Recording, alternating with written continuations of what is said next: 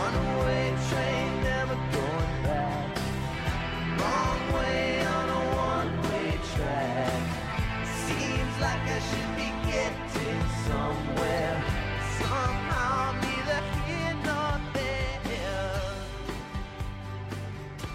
Hello, everybody, and welcome to the Oscar Watch Podcast, the podcast where we look back at past Best Picture winners for your reconsideration. I am your train conductor this evening, Stephen Buja, and joining me, as always, my apprentice, my associate, my confidant, Amy Thomason. Amy, how do you fare this fine day? It's one of those days. It's one of those days, and the days are getting colder and harder to get out of bed in the morning because it's icy cold and black. It was like 45 degrees in South Carolina this morning when I left for work. So I was like, why was I complaining about the summer? The mosquitoes, that's right. That's right. Well, there's always something to complain about in the weather. Would you prefer a job where all you have to do is show up and retire early? I would love that. I would love a job where I could just sit and read all day and people don't bother me. That sounds great. That sounds a lot like the hero in today's film, the 1966 Academy Award winner, Best Picture, Best Foreign Language Film, Closely Watched Trains. What a what? What a title. Interesting. It's a great title. I picked it because this is a title I had heard of. I'd never seen the movie, but I had heard of it before. And it's like, that's a really, it's evocative. It's provocative. It won at the 40th Academy Awards. That was 1967. It was released what a great year. We've talked about it. We'll talk about it again. You've talked about it. Okay, I've talked about it. We have yet to talk about it. But I won't go into it too much, but holy shit balls. What a year. What a year. For those of you who care, the film is directed by Jiri Menzel, written by Menzel and Bohumil Hrabal, based on the novel by Mr. Hrabal, starring a whole bunch of Czechoslovakian names, which I am not even going to attempt, as there are a lot of umlauts and tildes over their names, but a lot of very fine people. It is part of the Czechoslovakian New Wave, one of the more lesser known new waves that hit cinema in the post World War II age. Obviously, we have the French New Wave, the Italian New Wave, German New Wave. That was a bit before, but this is Czechoslovakian New Wave. Have you ever heard of it? No, I have not. I didn't really know anything about Czechoslovakian films, let alone movements of films. Yeah, apparently very big, very sort of a little bit anti-communist there, despite being communist. There's a thick a sense of the school seemed to be inhabited by a lot of people who were pushing against what they saw as injustice during the time, as most of these movements are. There is one big name that came from this movement, and that was two-time Academy Award-winning director Milos Forman. Was a major player in the Czechoslovakian New Wave. He directed, of course, One Flew Over the Cuckoo's Nest and Amadeus, two episodes you should definitely check out, among many, many other great and wonderful films throughout his... the underdog fighting the man. Yeah, and it undoubtedly had carried over, was influenced highly by his time working here in this movement. The plot, for those who definitely don't know, and I'm going to say that is probably most of you. If you're even listening to this, I know some people skip good for you. I know some people skip the foreign movies. You're a fan of the show. Yeah, and you want to be spoiled by these movies. You're like, or you think, I'm not even going to bother watching this movie, so why don't I hear them talk about the ending? And it'll be fine. The film is as follows. An apprentice train dispatcher at a village station seeks his first sexual encounter and becomes despondent when he is unable to perform. Which, you know what? When I first said we're watching Closely Watched Strange, and after you rolled your eyes like, why can't we watch some movie starring Peter O'Toole? Please, God Almighty. What did you think this film was going to be about? I thought it was going to be a boring movie about trains. And that's about it. And I thought that there was going to be that it was going to be super artsy and people sitting and just long shots of people sitting and watching trains. and watching trains. And then I was going to have to think, and the hard thing is that with movies I don't like, I have to watch them more than once. Oh, that's I have hard. to watch those again because I watch it the first time, especially foreign movies where if any other movie I can just sit and I can kind of get up and go to the bathroom and maybe not pause the movie or whatever, get some water. But with the foreign movie, it's like you blink and you miss a whole thing, so you have to rewind it.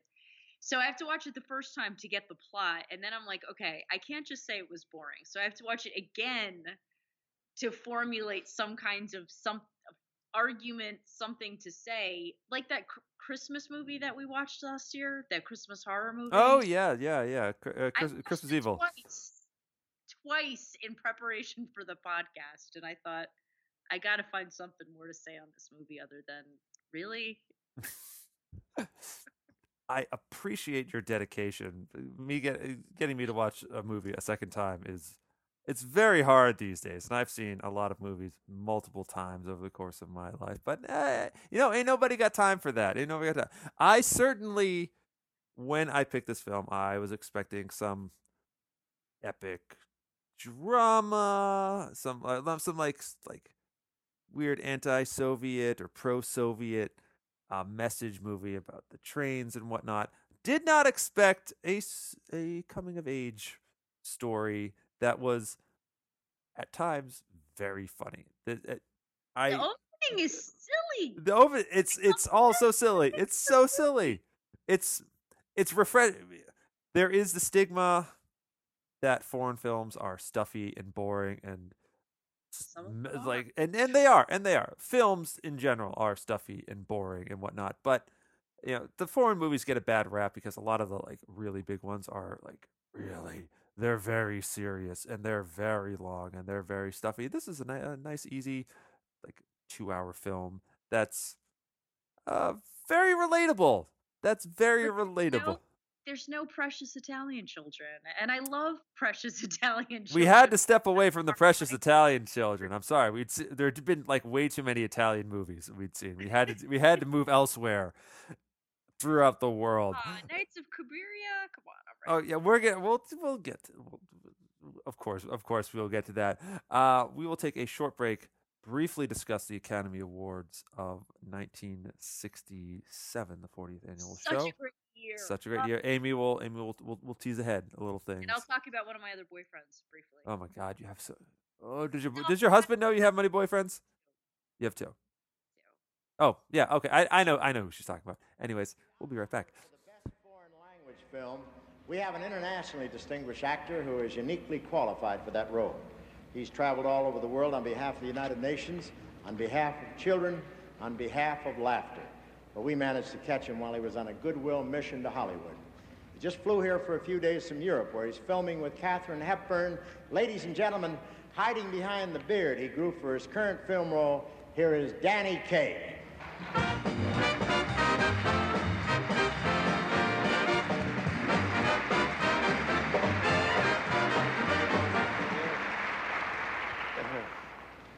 The universal language these days is really not Esperanto, it's film. And the most articulate spokesmen are those who touch all men with their art, regardless of what tongue is heard on the soundtrack. Now, the nominations for the best foreign language film are chosen from a list of entries submitted by the countries where the productions originate. And the 5 finalists are Closely Watched Trains from Czechoslovakia, El Amor Brujo from Spain, I Even Met Happy Gypsies from Yugoslavia, Live for Life from France, and Portrait of Chieco from Japan. Sir, thank you.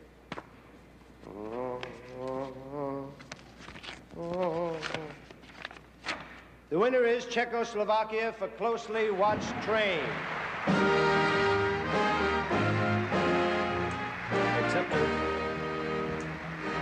Accepting for I Even Met Happy Gypsies, Alexander Petrovich.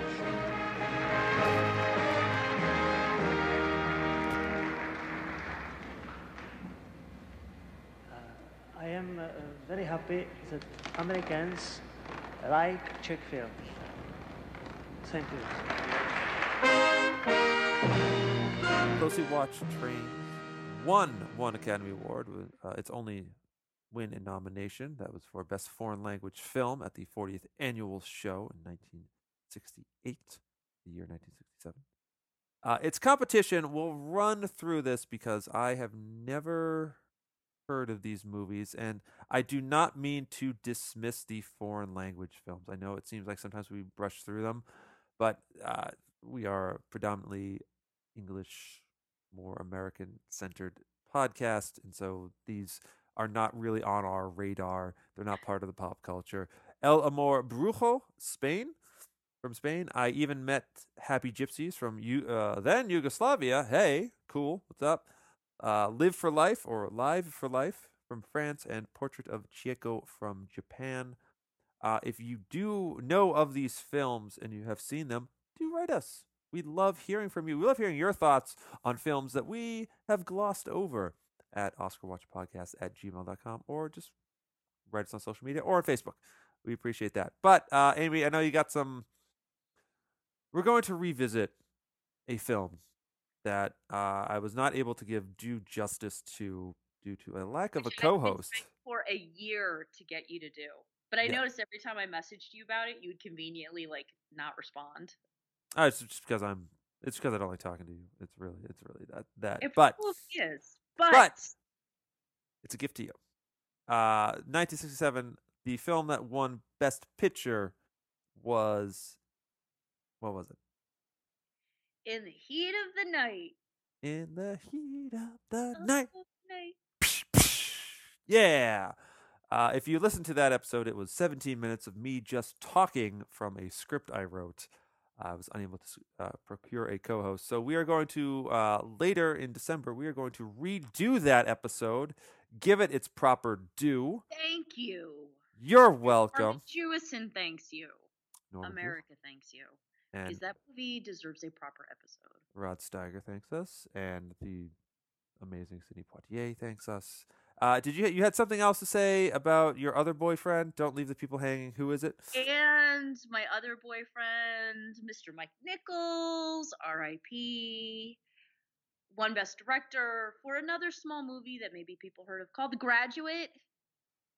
Yeah, I'd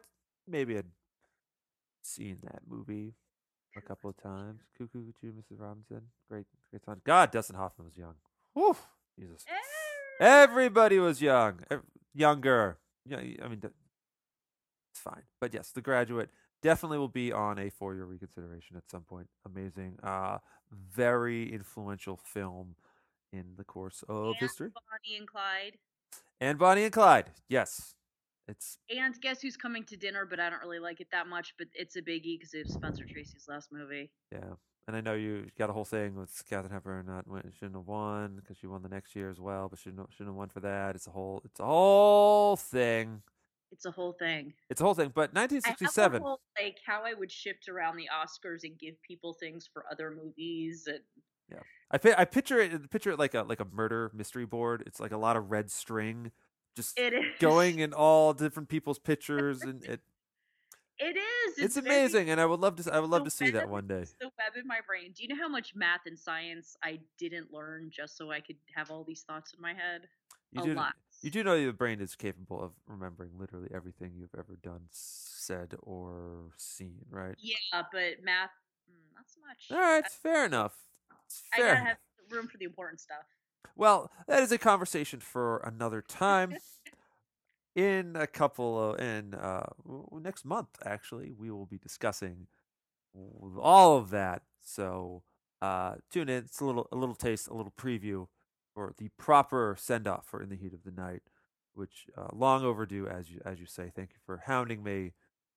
Thank you in air quotes, of course. That's a skill that I have, yes. But we're not here to discuss that. We're here to discuss Closely Watched Trains.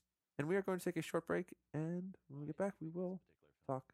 When I first saw about it as a young adult, as a teen, it had a huge impact on me because I wasn't really that aware of political cinema. And this movie, and of course, is a representation of what they call the Czech New Wave. All these films had a lot of different layers. So, on one level, we've got a movie about a kind of bumbling, insecure, apprentice dispatcher. But then there's a lot going on in here about politics, about the individual against the state. And of course, you've got to remember that this is a country, Czechoslovakia, that had been a battlefield for hundreds of years, really. Right. The Nazis had just really been driven out when all of a sudden the Soviets are taking over. So this country's had a lot going on. It is in its own way a train depot that armies have moved back and forth through. And to see the way that that's approached, or rather the way that that's affected the lives of the Czech people, which of course are the kind of the people that are in the station, is really interesting because, it's like the whole goal of everyone is to get a job that allows you to do as little as possible. Yeah. Which is it's just to kind of survive and hold on to watch this stuff go by. So there are just all these layers, and it works on every layer, which is not something that you see that often. Usually someone's going to miss somewhere along the line. Right. Amy, we've talked a lot about coming-of-age movies on the show, both with you and with my former co-host as well. It's a time-honored tradition in literature and cinema and storytelling. You, while watching this, you sent me an interesting message saying that it's, and to paraphrase, that it's hard for you to relate to these tales because coming-of-age stories are very male focused. They're about young men growing up, usually through some sort of sexual awakening, and that women are not entirely allowed to do that. Certainly here in our culture, that's not really the story. So I was wondering how you approach this film, and do you have examples of what a coming of age trope for young girls is, and where could we see that in a film or film series or book or anything, and how does it differ? Loaded question, lots of questions. Well, I stand by what I said.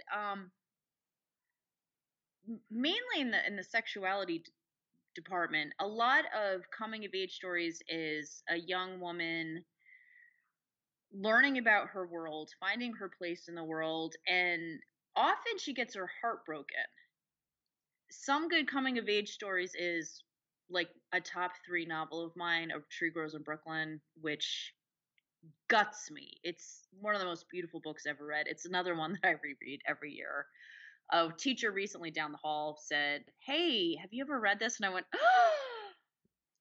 Big mistake mentioning that to me, because we sat on lunch duty and we just were like, "Oh my gosh," in that one scene. And it's learning that people she looked up to are flawed in some kind of way. In this case, it was her father who she always idolized, and he dies, and she sees him. Oh, he was an alcoholic too, and she has a little bit of a romance and gets her heart broken and keeps going. Lady Bird would be another coming of age story where, again, learning about her world. Her relationship with her mother was a big part of that movie. She has sex in the movie, but that's not such a big deal compared to the relationship with her mother. And yet with boys, I feel, and they don't really show girls as wanting to have sex, enjoying sex, things like that. And I think that's sad. It's a wonderful thing. I get the feeling that a lot of girls' coming of age stories have to do with them finding their place in the world, and that is not like in going up against their mother. Like guys, we have this the hero's tale is we have to fight our father essentially. And girls, you have to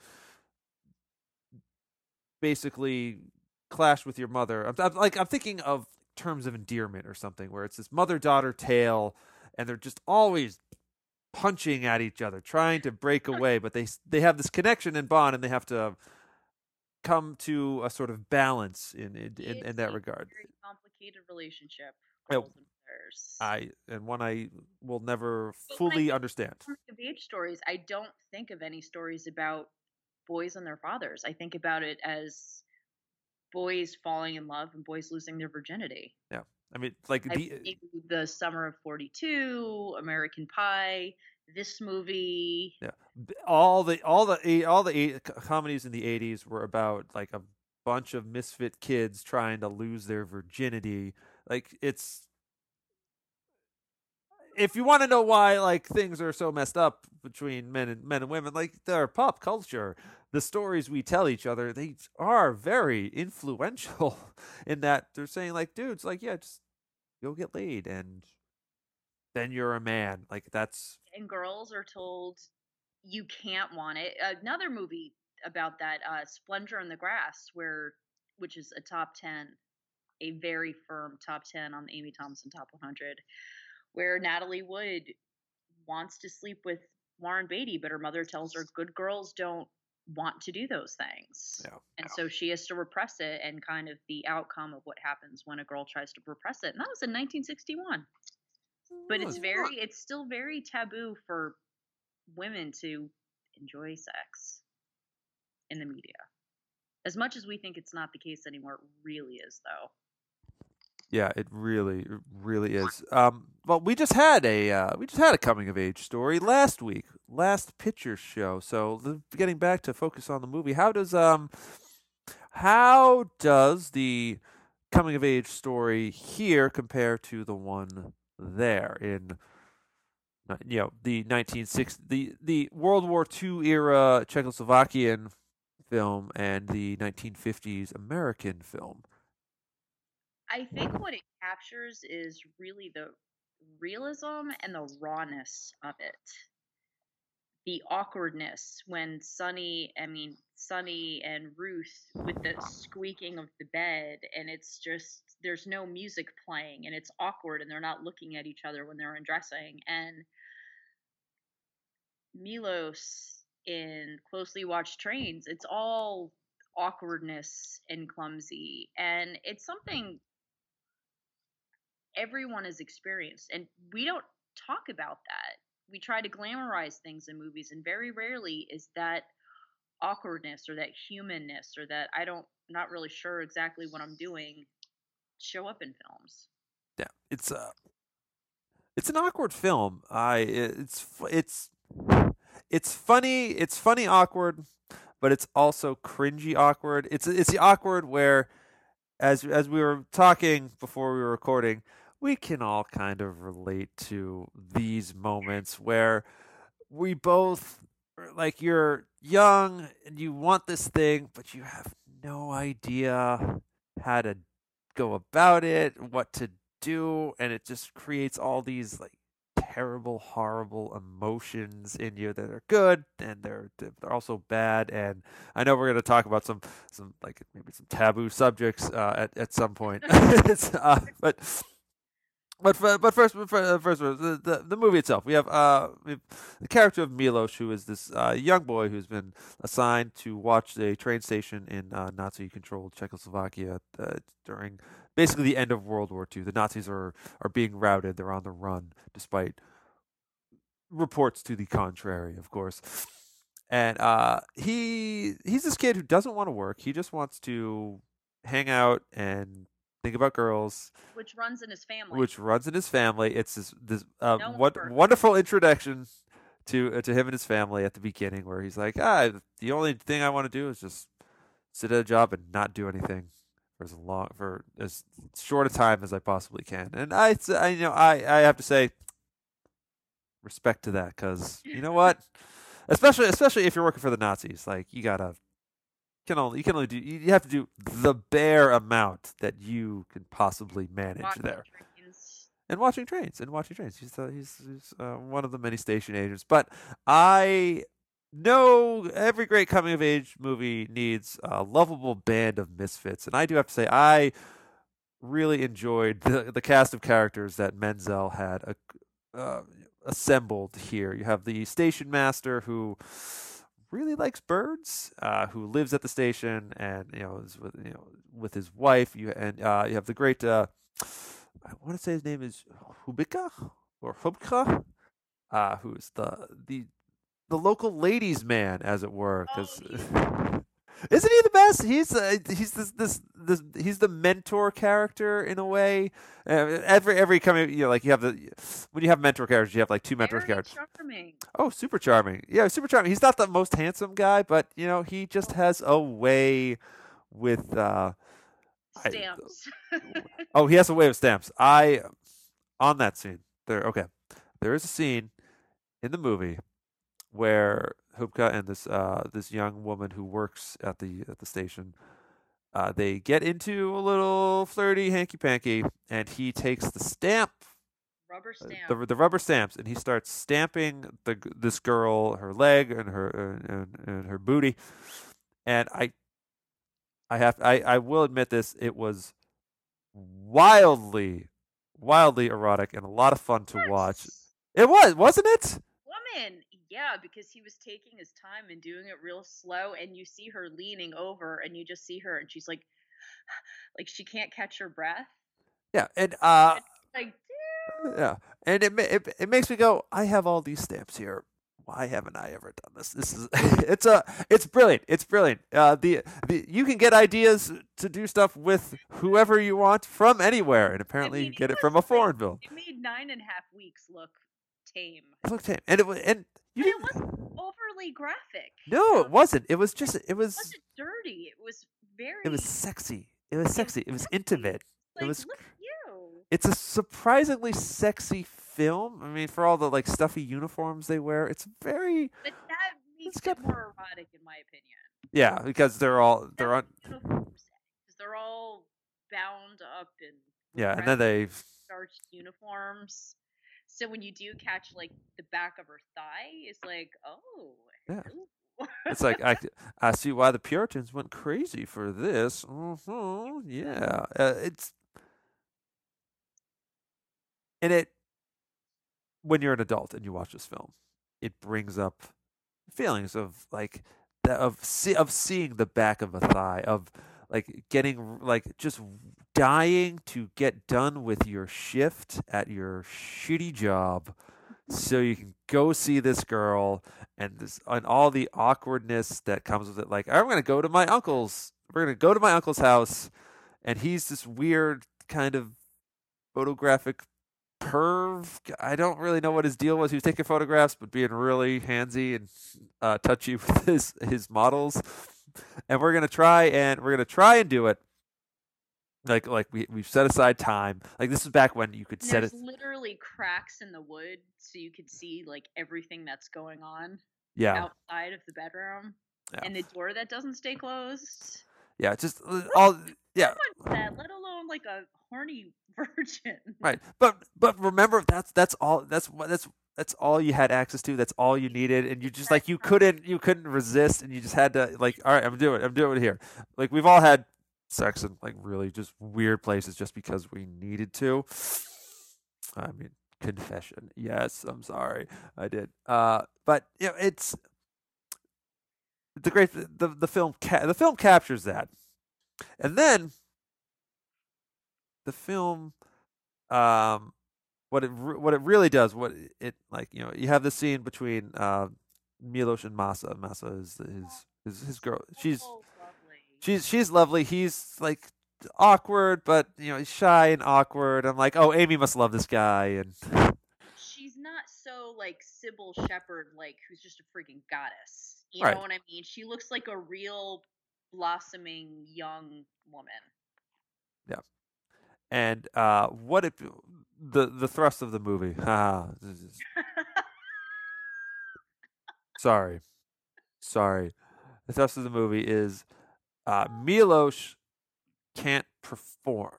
He has, he's, or rather, he has premature ejaculation. So yeah, and I mean, confession, never experienced that, but I have been through a number of incredibly awkward sexual encounters, and the feelings that director Jiri Menzel is able to create with Milos about the way he feels and how the humiliation, the embarrassment of this is so raw and palpable as to make me feel extremely awkward. I clamped up. I went, you can't see it. I'm biting my teeth right now. It was a visceral reaction to a very misspent and misguided youth on my part. I was wondering how did that scene play for you? How did his embarrassment before we get to the really like dark stuff? How did just like his the initial embarrassment? She walks off like in a huff. Like how did that affect you? How to say this? I've been in a female position before, Hmm. so I felt for her as well, and it's hard. It's hard to be supportive and patient, but then part of you's like very unsatisfied, and when you were all ready to go, and it just takes a turn, and so you have to be like, okay, so I'm just gonna go over there Yeah. and like watch TV or whatever, and you just collect yourself. Ah. See, the more things change, the more they stay the same. Whether it's in whether it's in Czechoslovakia in the 1940s, or whether it's in New Jersey, and I assume the 90s. A dorm room in Indiana University. Okay, and by the way, I just want to give a shout out to our parents who are probably listening. Hi, Mom. Hi, Dad. How are you guys doing? I'm sure you love hearing about this. Milos tries to kill himself. He rents a. And it's so sad, and it's not funny. It's not. It's not. I'm saying this, but it's not. He's like really. He is shook. I know we deride the fragile male ego a lot on this show, in this society, and it's caused a lot of external pain. It's been subsumed and turned into external pain. Like it's done a lot of damage to others. It could do a lot of damage to themselves. And I'm not trying to say that like, oh, all this violence is justified. You just got to man up and get over it. Because I hate the term "man up." I think that's incredibly condescending. Because it's the reason why people go off the deep end. Yeah, it's the reason why Milos rents a room at a brothel, draws a bath, and tries to slit his wrists. And it's I was again, this is a movie I hadn't seen before. I was very shocked at this turn of events. Yeah, you're like, when did this all become how it is? And it's such a great scene because there's a contractor building. He's cracking down the wall like right outside. So there's always this constant knocking. It's like in All Quiet on the Western Front, where you just have this like thumping of the bombs. Here it's just the thumping of the hammer in there. And just as soon as Milos he cuts one wrist, and he had set up a razor on the table, and he cuts the other one, and the guy cracks through. So it's a very nice being. It's well done. Sort of short story juxtaposition that I think was like very effective, and a great way of establishing how Milos gets out of there. Because he is rescued. He's rescued. He's saved. He's taken to a very young doctor who I did not believe, and it turns out was actually the director. He director himself put him into that role because they couldn't find I think the guy canceled at the last minute who was going to play the doctor, and the doctor gives him very bad advice. And what advice is that? Think about a football game. Yeah, and do you ever get told anything, or do you just is it like think of England and like close your eyes, think of England? Is that... In my case, are taught absolutely nothing about anything. Yay! I had so many misconceptions of certain realities and what things were like and how things happen that nothing. So it was just, this is what happens. And you learn along the way by experience, but actually taught or told, nothing. Zero. No. So no. And I had an older sister too, and nothing. Really? Okay. It's a failing of our culture. So nobody sat you down and said, okay, when This is what happens. No, wow, okay, nothing. I learned about birth control, and that was about it in health class. well, that is important, but we are doing all of ourselves a disservice by not And this talking was in about the the 90s. yeah, like the hip, the cool '90s. Nothing. Shame, shame, shame. We are like as guys we're told like you think of baseball, think of something Really? Someone slow. actually Yeah. said Oh yeah. No, not to me. Just it's one of those things. You just to you have try. an older brother, though, right? Yeah, but we don't have that kind of relationship. Hi, Chris. I don't think he's listening. He wasn't like giving you condoms and advice. No, but no, it's a generally accepted trait that I think we all sort of pick up along the way. Like when you're growing up in America in the '90s and 2000s, you just think of baseball. Think of it because it's who thinks nobody thinks of baseball to get excited, but you're already excited, so it's really meant to slow you down and keep it going. And it's not it works sort of, but it also you also get this look on your face like either you're not looking, your eyes are closed, or it's clear you are somewhere else. And isn't that rather insulting to the person? Women aren't really into that, like somewhere else.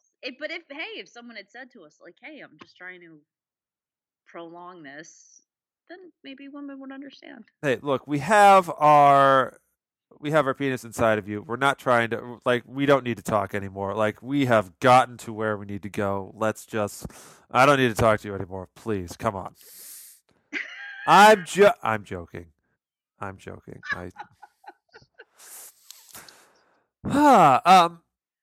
Foreign Okay, moving on. Foreign film acting.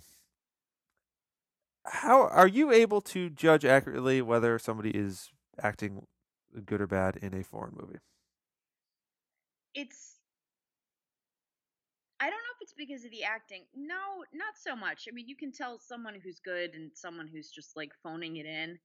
The hard thing is that unless it's a movie I've seen more than once, with a foreign film, I'm obviously trying to figure out what's going on.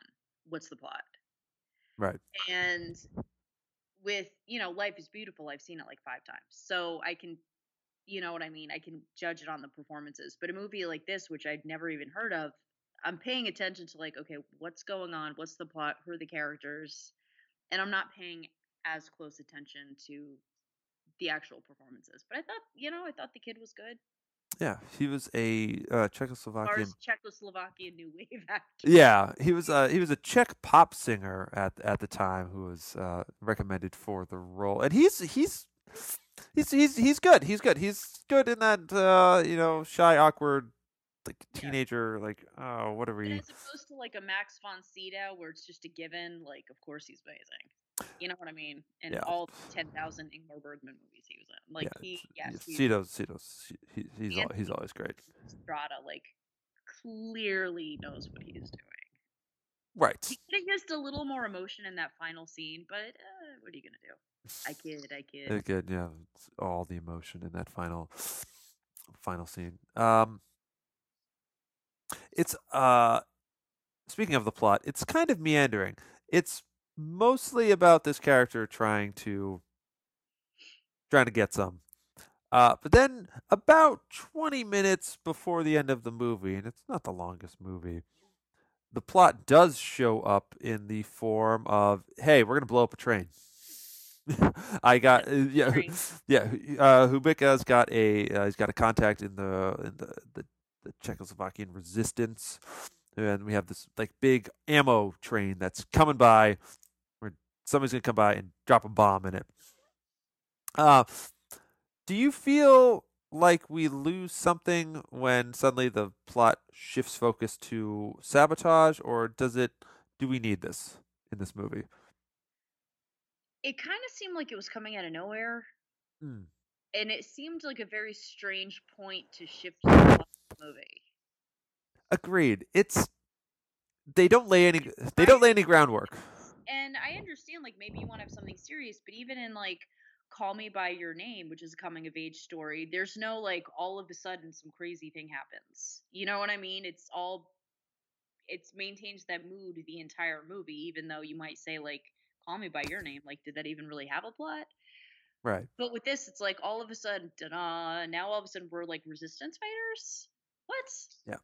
There's At the very at the very end, they don't. It doesn't drop enough breadcrumbs, and this is after just one viewing. I do not believe it dropped. It didn't lay the groundwork for what this was going to turn into. It could have said like there were, resistance around, etc. But it really comes. It's like two different movies. Conversations throughout the film. Yeah. People in the doing stuff. Yeah. Like. But it also seemed like, hey, well, we got this train. Why don't we just blow it up? And I'm sure it happened this way. I'm sure maybe there was a bit more groundwork in the book, which I'm shocked you haven't read, just because you've read all the books for all the movies we have seen. I do. Amy Thomason. I read all the books. Yes, but my slogan. But it does keep in. It does keep the main character development going in that Milos finally does get some. Hey, up top, buddy, go you. He there's the beautiful girl, but not with the beautiful girl. Someone else. Yes, with a resistance fighter named Victoria, and if a woman's named Victoria, like she's gonna be awesome. It's gonna be great. What did you think of her? Was it too convenient that this resistance fighter happened to be the most beautiful woman in Czechoslovakia, or and willing to put out? Like, really? Yeah, just like one conversation with Hubika, and she's like, "Yeah, all right, I'll take this boy back and show him what's what." That seemed a little too convenient, which is sad because his experience with Masa seemed so much more real, and how he looked at her, and they were always like looking at each other and almost about to kiss, and then someone would blow the whistle for the train to go, and they'd be separated, and the frustration and the angst, that all rang so true. And in this, it's like, oh, here's this gorgeous woman. Yeah. Okay. It reminds me of in 40-Year-Old Virgin, where Romany Malco says like, yeah, you can't first have sex with the woman you love. First, you got to slay through like 20 or 30 hood rats, and then maybe you'll be all right at it. Like, it's not that Victoria is a hood rat. She's gorgeous and very, very classy, but there's a sense of like, no, you can't lose your virginity to the girl you really like. And I think that's kind of like bullshit. It's like, you should like want to share this experience, however awkward, however embarrassing it is. But like, and this is me talking after years. I always had a theory. We had a theory that the first time for a guy is probably his best time, and the first time for a woman is probably her worst time. It's a terrible theory. Get better friends. This was when we were like 18. You should get better. You should go back in time and get better friends. It's a thing. You can do that.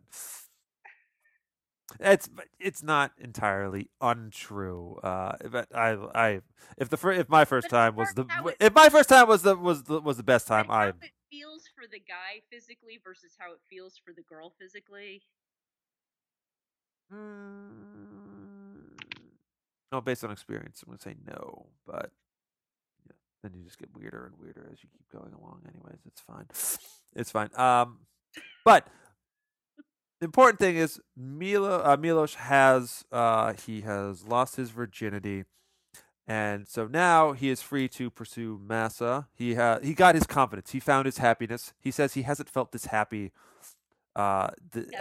ever, and it's great. And there's this wonderful repeating theme of. Is that real as a guy? Is that really how guys feel? Like a pep in your step? Oh God, like yeah. You are like king of the world. Oh yeah. I'm like Joey. I'm like Joey wandering through the streets and friends. Just like it's amazing. It can be a great feeling. But he's now free to pursue Masa, but there is this other part of the trial. This other part of the plot comes back, in that there's this ridiculous trial with the Nazi commandant who is in charge of this train station, who is he's a propaganda mouthpiece. He's so ineffective. Even he is coming here to discuss Hubika's role in the Stampgate 1944 about this ridiculous thing, and he's like, he realizes this is See, bullshit. This was the last really good part of the movie. This was the last this is like the last of the. This is the end of the movie we're at. Yeah, it was after that the movie should have just ended. Oh no, I didn't like how it really ended. well, which we'll talk about. The trial is funny because everyone knows this is ridiculous. It's the mother of this woman who insists that this is a criminal matter and this man has to be brought up, which is another thing. Like she had consensual sex with somebody, and she enjoyed it. It's like, and she's laughing about it. She's just like, this is the best thing. Oh, I'm so ashamed. I mean, I would have died of embarrassment if my mom had seen all that. But look at the ink on her thighs, and she's like, it was great. Come on, I loved it. It's like, go you. Yeah. Own your sexuality. Yeah. Czechoslovakian woman.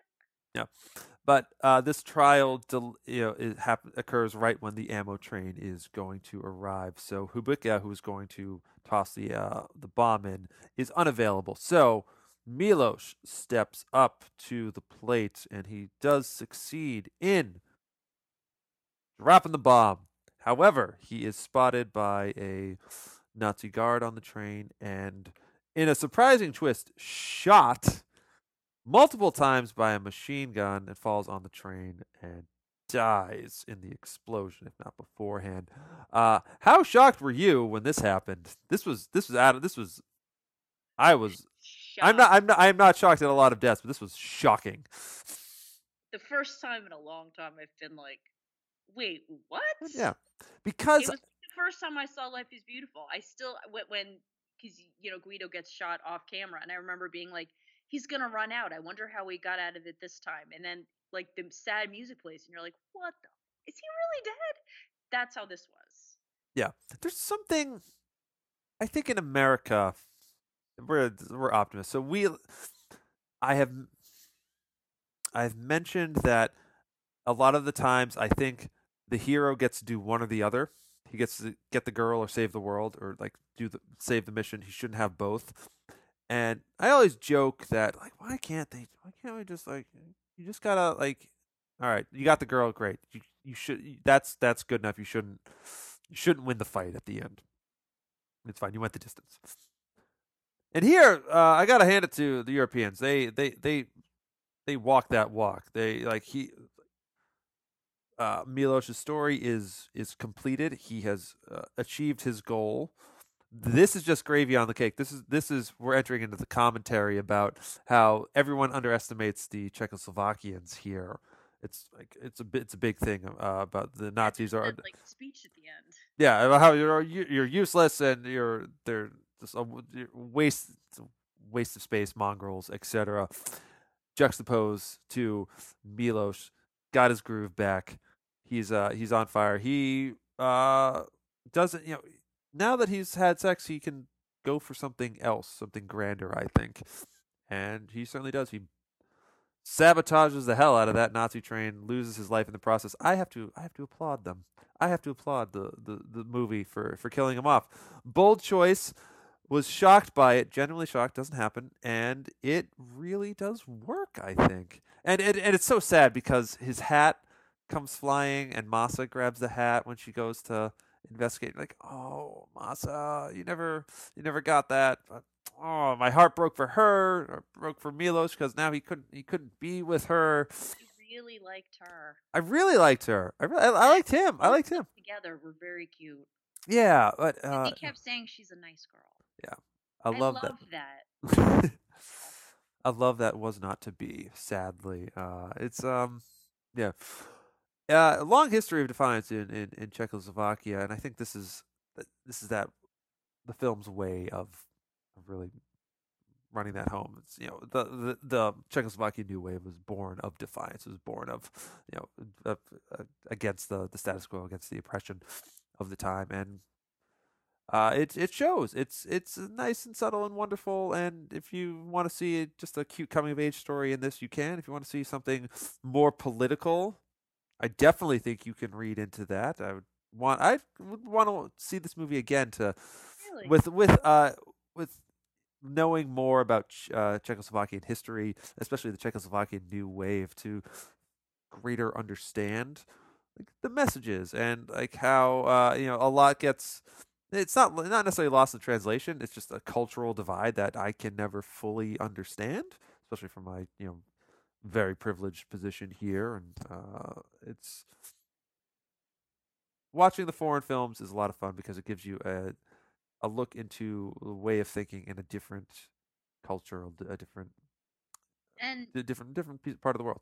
and yet it's also interesting to see that we're all the same. Yeah, we're all And it's a reminder to me of that different time, different place, different generation of people, but we all have those awkward encounters. yeah, We all fall in love. We all do stupid things. We yeah. all have crazy family members. Like it that universality is really, again, and I've said this before, it's what makes film and literature great. If the theme of this show, the podcast in general, I think is finding the universality in the movies, and the best movies do find that. I think something that everyone can relate to, and when the foreign films do it, I think it's a bit more special just because there's this language barrier. But yeah, I remember when I was 16 and just trying to bone constantly. This is undoubtedly a trying to bone movie, for like totally. But there's some darker stuff happening. It's much edgier. It's much more dramatic than I think we are actually giving it credit for. Does watching this, do you go, hey, I want to check out any more Czech New Wave? Maybe. I don't know of any more, and it's hard because my list is so long, and there's so many foreign movies that I have heard of that I haven't watched yet that it's like embarrassing. Yeah, maybe you can read the book. Possibly. Maybe it's translated. Okay, I actually do have to ask. So you read Gone with the Wind, Three Girls in Brooklyn, and Yes. what was the other one? The Thornbirds. Thornboard. Do you actually read any other books throughout the year? Because those seem like substantial books that should take up a Oh lot of no, time. I'm reading on audio. I'm doing Marjorie Morningstar by Herman Walk right now, Okay. and I just started the book that the movie Love, Simon is based on. Well, look at you. Okay. Just a small aside. Was curious. I'm like, where do you find time to read? If you're reading Gone with the Wind all the time, that's half the No, year. not and all then... the time, but now because I've read it so much, I can skim through some stuff. But I basically do start at the beginning and go all the way through. I linger over certain parts because there's certain books that you get more out of the more you read them, the more you realize, the more you learn, the more themes that you realize that you missed the first time. But yes, I'm also reading, it is called Simon versus the Homo Sapiens Agenda, which the movie Love, Simon that's coming out already is came out. based on. It already came out. Yeah, it So came out I'm way reading that. way earlier in the year. You can probably I'm rent it. reading You that. rent it on video. Neither. I don't watch TV at night. I put the kids to bed and I read. Oh, well, that's My great. life's exciting. So exciting, so exciting. The question we have to ask is, not having seen any of the other nominees, would you say that Closely Watched Trains, like, probably might have deserved Best Foreign Language Film that year? Yeah, I'm gonna say that with an asterisk. I don't think it's one of the better foreign language movies that I've seen. I don't think it compares to like a Lestrada, which is like one of the best movies ever made, or like Rashomon, or you know what I'm saying? Yeah. It was a good movie, and it was interesting, and it was thought provoking, and I love seeing new things and learning new things. But it didn't, and there was a lot to it. Definitely evoked a lot of memories, but it wasn't one that really was like, wow. The one that really surprised me this year was the In a Better World. Because Yeah. I never heard of that movie, but I watched that. That was like, wow. I need to go back and watch that again. And like, I looked up the actor, who's very handsome, by the way. Oh, yeah. You talked about a lot. You talked about a lot. Yes, Yeah. I did. Very handsome. But you know what I mean? It didn't move me to that extent. Gotcha. Which is fine. Not everything does. We have hundreds of films to watch. Not everything is going to move us all equally. I mean, not knowing the others, I'm going to say that yes, I think this is a fine film. I do think it does take a while to get going. I was checking my watch for the first Yeah. 20 minutes or so, wondering, okay, how is this going to happen? Are we going to watch some trains? What's going on? But but as soon as it got going, I was on board. And yes, Yeah. that is a train pun, and I did intend it. And I the did intend opening that. was funny. And the opening was fun. Like, I was giggling, and I don't really giggle a lot. You're not a giggler. You go, and I like a guffaw. I have like belly laughs where I like get tears down my face, and I have to try not to pee. But like giggling is not something I do very often. yeah, fair enough. Mostly, language aside, plot aside, I like the characters. I liked hanging out with these people. They were fun. They were interesting. None of them were perfect, nor were they always like doing the right thing. Like you shouldn't sleep with your coworkers. Like a principle, it's a terrible That thing. stamp scene, though. But that stamp scene was worth the price I of admission. filed that one away in my brain. Yeah, I'm like I'm gonna suggest that I'll at some stop point. by the stationers on the way home for today. The stationers. Oh, stop by the butcher and get a pound of veal and call it a day. Yes, but the characters came around to do the right thing in the end, and anytime you get to blow up a Nazi train, I think you should take it. Good for you, Milo. Good for you guys. And that has been Oscar Watch. Thank you so much for listening. If you like what you hear, if you want to express your thoughts about closely watched trains, write us an email at oscarwatchpodcast@gmail.com or find us on social media. Next week, December, we got plenty of your listener requests coming in, and we are going to start with the 1990 film Avalon.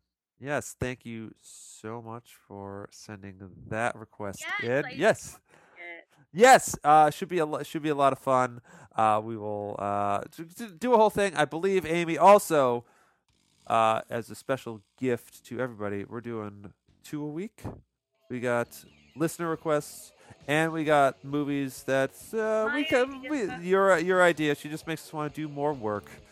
You do. And we'll talk. We'll get the full schedule to you as time goes on. But in the meantime, until next time, we'll see you on the red carpet.